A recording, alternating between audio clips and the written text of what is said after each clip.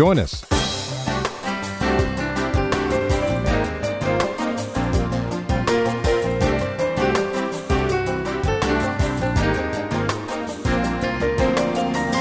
The results of being filled with the Holy Spirit. Just exactly what are those results?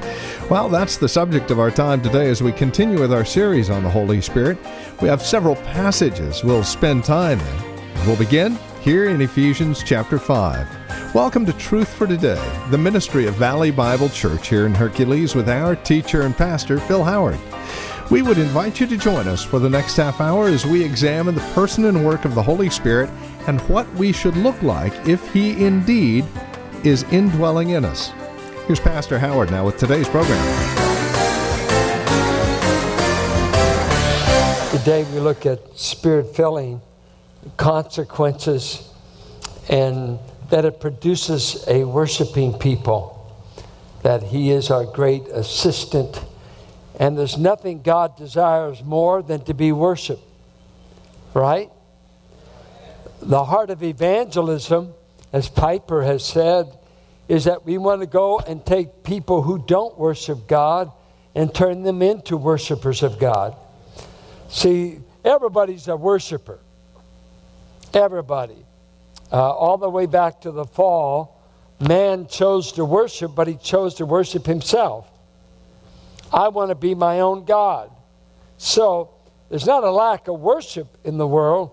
There's a lack of the right object. God the Father. That's what God wants us to focus on. So man is in love with himself, in love with what he produces. But we are people that God has called to worship the true and the living God. I'm going to read several passages. I'm going to read Ephesians, and then we'll go over to Philippians, and then we'll go to Colossians, right next door to each other, okay? And so just kind of follow me here. Look at Ephesians 5. We'll begin at verse 18. Are you there? And let me give a free rendering. Stop getting drunk. This is what they were doing. Stop getting drunk with wine. Ephesus was a drinking town. They had an idol named Bacchus there. And wine was a big celebration. And they thought you could worship better if you were drunk. And so might help some of you. I don't know. But you remember on the day of Pentecost, they came staggering out and they accused him of being drunk. But he says, stop getting drunk with the wine, for that is dissipation. It's wasting. You're just wasting yourself. But be continually getting filled with the Spirit. Okay, so I get filled with the Spirit, and then he just immediately gives some participles, and this is just the effects. This is what happens. Watch what he says. Speaking to one another in psalms and hymns and spiritual songs. It's interesting, he says speaking. Then he picks up singing and making melody with your heart to the Lord. Always giving thanks for all things in the name of our Lord Jesus Christ to God, even the Father, and be subject to one another in the fear of Christ. Now, I think he works out the rest of the chapter on the results of Spirit-controlled living. The home, children, how to survive in the evil day of satanic attack. But immediately there are those participles: submitting, giving thanks, speaking, singing. It tells us psalms, hymns, spiritual songs. That Spirit-filling brings a defined response right here. The singing heart, the psalms, whatever. It's right there. It's an immediate. He didn't say talking in tongues here. He didn't say healing the sick or anything that seems supernatural or spectacular like in the book of Acts. But do these things. It will be the overflow of the Spirit's filling ministry. Okay? Now, look at Philippians 3. Paul is always having to refute the Judaizers. who are always trying to get Christians under the law because their theology said you can't be holy without living under Mosaic law. Paul always said the new covenant in Christ frees us from the Mosaic law. We are not under the law either for justification or for sanctification. The law is not the rule of life, nor is it the means to get me justified. Sorry, I need faith. I need the Word of God. I need the new commandment in Christ. Christ is greater than Moses. I'm under Christ. I'm under the control of the Spirit, and that is the rule of life. I am not under the law, yet I'm not lawless because I'm in law to Christ. Won't go there, but we are people freed from it. So he's always having to tell his converts, don't go back under the law. Now listen, finally, my brethren, rejoice in the Lord. To write the same things again is no trouble to me, and it is a safeguard for you. Beware of the dogs. Beware of the evil workers. Beware of the false circumcision. In other words, in the flesh only, but not the heart. For we are the true circumcision, circumcision of the heart, who worship in the Spirit of God. 1. 2. And we glory in Christ Jesus. And 3. We put no confidence in the flesh. 3 marks of true worship. We worship God in the Holy Spirit. We glory in Jesus Christ. And we don't have anything we do in the flesh that we count on. Those are 3 ingredients of worship. Now, Colossians chapter 3, verse 15. Let the peace of Christ rule in your hearts, to which indeed you were called in one body, and be thankful.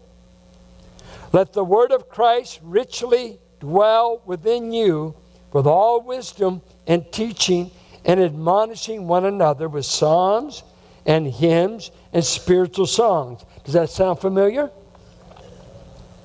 But the difference here is not a reference to the Spirit, but to the word about Christ, which I take to be the gospel about Jesus Christ. The message concerning Christ is to occupy our thoughts in worship. He has the glorying in Christ is an aspect, and when that word is dwelling and living at home in us, we will teach and admonish one another with psalms and hymns and spiritual songs, singing with thankfulness in your hearts to God. Whatever you do in word or deed, do all in the name of the Lord Jesus, giving thanks through him to God the Father. So I have to give you several readings here. I'm going to look at the matter of Spirit-filled worship, Christ-glorifying worship, and Bible-saturated worship. The foundation of our worship is John 4. I won't go there. I'll tell you what it says. And then we'll look at just the fullness of the Spirit here in Ephesians 5. And then consider Colossians. The greatest passage in all the New Testament that governs New Testament worship is in John 4. A woman living with a guy wants to teach Christ how to worship. Sound familiar? People, lives messed up, but they're experts on religion. And she gets in an argument with him because the Jews and Samaritans debated where to worship. Do you worship in Samaria? Do you worship in Jerusalem? So the woman says, I perceive you're a prophet, but let me tell you, we know where to worship. Jesus responds, well, first of all, you're wrong about that. We Jews know where to worship. Salvation is of the Jews. But then he introduces something. And this is the whole guide for all of New Testament worship. The day is coming, and now is, when neither in this mount nor in Jerusalem shall you go to worship. From now on, worship will take place with only two ingredients involved. Your human spirit, small s, didn't say Holy Spirit there, small s, your human spirit or the insides of you. I think he could have said heart, but it's interesting that spirit in 1 Corinthians 2 is used of no man knows the things of a man except the spirit of a man. Maybe intelligence, the realm of knowing, your insides. True worship won't be external anymore in the future. Won't depend on anything external. Vestments, choirs, instruments, places, buildings, temple, Jerusalem, Samaria. No. The worship center will be inside of you. I'm going to turn you into temples of God. And a temple is dedicated to the worship of the God. Your human spirit engaged with truth. What kind of truth? About mathematics? About geography? Oh, no. The truth about God. About who He is. What He has done. What He has done for us in Christ. It is truth that's vertical. It is truth that is God-centered. And worship becomes adoration, acknowledgement of God's worth, of God's power, of God's being. It is this all-consuming thing that gets the attention of our mind and moves the affections of our heart. It is not just stoical. It is not just notional. My whole being is involved in the truth I am adoring Him over. Let's give an example. Let's have a hymn. Great is thy faithfulness, O God. Okay, the theme is I'm adoring God for that aspect of His character revealed in reliability. I can count on Him. He doesn't lie. He doesn't deceive. I want to worship You about that. Carol and I, on October 4th, I said, did you know yesterday was the 42nd year we've been going?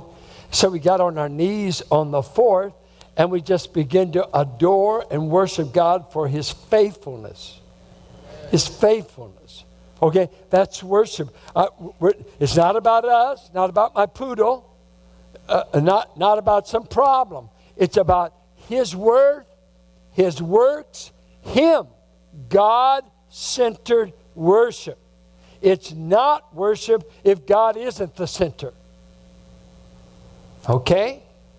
I grew up with a lot of verbiage people and hallelujah and glory and we thank You this and we thank, that. What are you thanking Him for? Did you know when you say the word hallelujah, you still haven't praised God? The word hallelujah is a command. Praise Yahweh. Praise Yahweh. Well, I just said hallelujah. Well, you just re-uttered the command. Tell me something about God to praise. Hallelujah, brother. Isn't He wonderful? You just told me to praise Him. I told you to praise Him. Hallelujah. Command. Do it. What can you praise about Him? Anybody know anything in this building that you'd praise God about? 5 people. Raise your hand. What could you praise Him about? Salvation. That's not bad. A king. Faithfulness. What was it? Blessing. Cap. Perfection. Unchanged. Not doing too bad. That's what you praise Him about. His character. His works. And then you can go, what He's done for me in Jesus. We glory in Jesus. So all worship, We don't need a priest dressed up in a fancy outfit. We don't need animals. We don't need candles. I don't need lighting. I get sick of the idolatry that's in the church. The big word is ambiance. Create the mood. Get me in a worshipful mood. If you'll keep it dark, I'll feel like worshiping. No, I feel like depression. I'm a child of light. I'm not a child of darkness. Candles. What? That's for my birthday, honey. I'm not going back to Rome. I don't need liturgy. I can take a plain building. I can take a Holy Ghost hall. I don't need ambiance. I need the Spirit in me and truth. And I can worship. Carol and I took Donna out the other night. She's been here 40 years. Came out of a broken marriage and a church in apostasy. And it was the nice building in town. And all that, grew up in it all of her life, she said. And when she came to Holy Ghost Hall, it's where we met in Pinole, Holy Ghost Association Hall. And how many of you remember that? Any of you remember? Yeah, right there. You just met these people were all on the ark with me. We were all on the ark together. And way back. And we were talking and said, Donna, what was it? We had rickety old chairs. She said, I smelled the booze as soon as I came in. And often on Saturday night, there'd be a lot of booze spilled on the floor. Sometimes skunks in the summertime would spray, and man, what an odor we'd have in there. You know what, incense. We had incense. And we were talking, what was it? You came from this nice building, this nice denomination, why would you go to a rickety old dance hall that smells like a bar?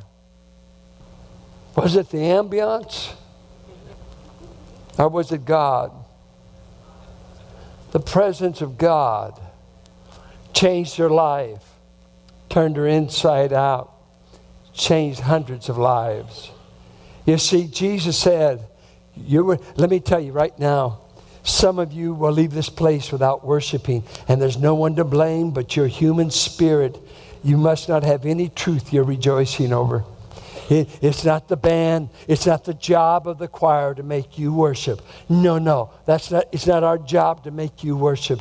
It's the job of God, the Spirit, to make you worship. And I worship God all week. I don't need to show up. But this ought to be the most exhilarating meeting all week. You know what bothers a lot of young people with adult music? It's not what we sing, it's how we sing it. Just all the enthusiasm has died because we're not into that. Because what we get is notional church. You just know. I'm cerebral. Can you imagine on the wedding day, do you take her to be your lawful wedded wife? I do. Let's get on. No, you must kiss the bride. No, I'm not into emotion. I'm not into lips. What? You're going to write a thesis on brains? I hope she doesn't kiss your brain. It'd be hard for her to find it. What is it? What is all this dichotomy? I'm all brains and no emotion.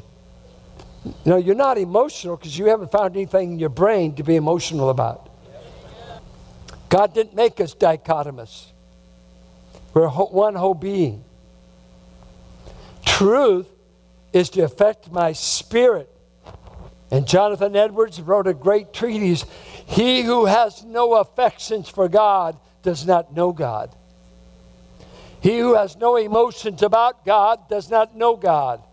God is not a mathematical equation. He's a divine person that will melt the stoniest heart when you come to know Him.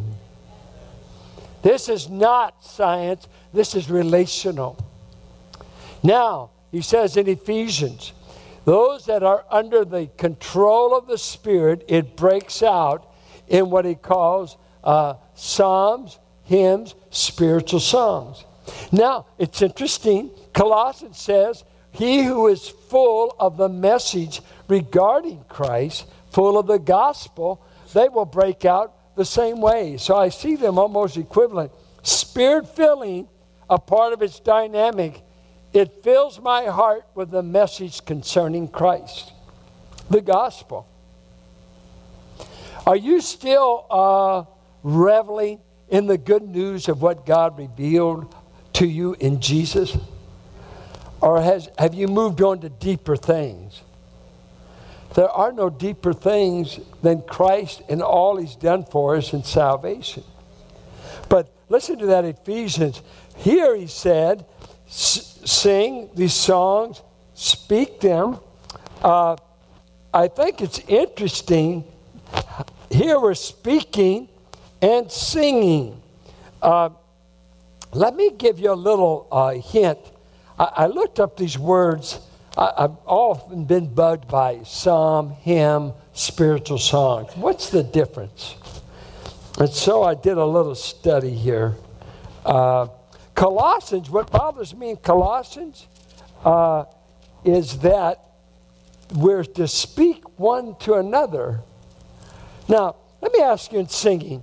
Do any of you sing during the song service? Let's see, besides the choir. Is it to always be vertical to God? Not necessarily. I think that's the way I would have answered until I studied Colossians. Look at what Colossians says singing ought to do. And Psalms. He said it ought to be admonishing one another. If I admonish you, you know what I do? I warn you. I instruct you. It's based upon the word for mind. I address your mind to change something about you. That's what the word admonish means. Sometimes it's translated to warn you. But admonish means I'm singing a message of pay attention, change, whatever. And then the word teaching, of course, conveying the truth. Now, he said we ought to be, when we sing, we ought to sing songs that admonish one another, and we ought to sing songs that teach one another. So there is a horizontal ministry in singing. Not just to God. Does it teach? Does it admonish? Or do we just sing a ditty because we like the guitar riff? Or what does it say? It's got to have content. Church has got to be content. We're not just having jam sessions here. We're about content. And that will bring us to the end of our time today here on Truth for Today with Pastor Phil Howard from Valley Bible Church in Hercules. Closing out today's program, we would invite you to contact us if you'd like to review today's program. Just mention the date when you get in touch with us, and we'll send a copy your way. And if you would like to partner with us, become a TFT sustainer, we'd love for you to contact us with that desire as well. That includes a quarterly newsletter, a once-a-year special gift, Take a Break with Pastor Phil, the weekly video devotional, and so much more. As you link arms with us financially and prayerfully, we're able to bring these things to you and continue the ministry of Truth for Today here on KFAX with the hopeful prayer of going daily, Monday through Friday, here on this same station. Now, here's how to contact us, either for a copy of today's program or, again, if you would like to partner with us financially, we would love to hear from you. 855-833-9864 is our phone number. 855-833-9864 is our phone number. And if you contact us today, I'll send you 2 of Pastor Phil's latest books, both for $20 or more. For a gift of $20 or more, we'll send you What in the World is Going to Happen and Jesus Christ, the Revealer of God. Again, for a gift of $20 or more, we'll send you both of these books written by Pastor Phil Howard as our way of saying thank you for partnering with us. Again, you can reach us at 855-833-9864. Or you can write to us through our website. Drop us an email at valleybible.org. That's valleybible.org. Snail mail, 1511 M. Sycamore Avenue, Suite 278. We're here in Hercules. The zip code is 94547. And as always, you're welcome to join us for worship. Service times here at the church are at 9 and 11. Directions and information can be found at valleybible.org or by calling us 855-833-9864.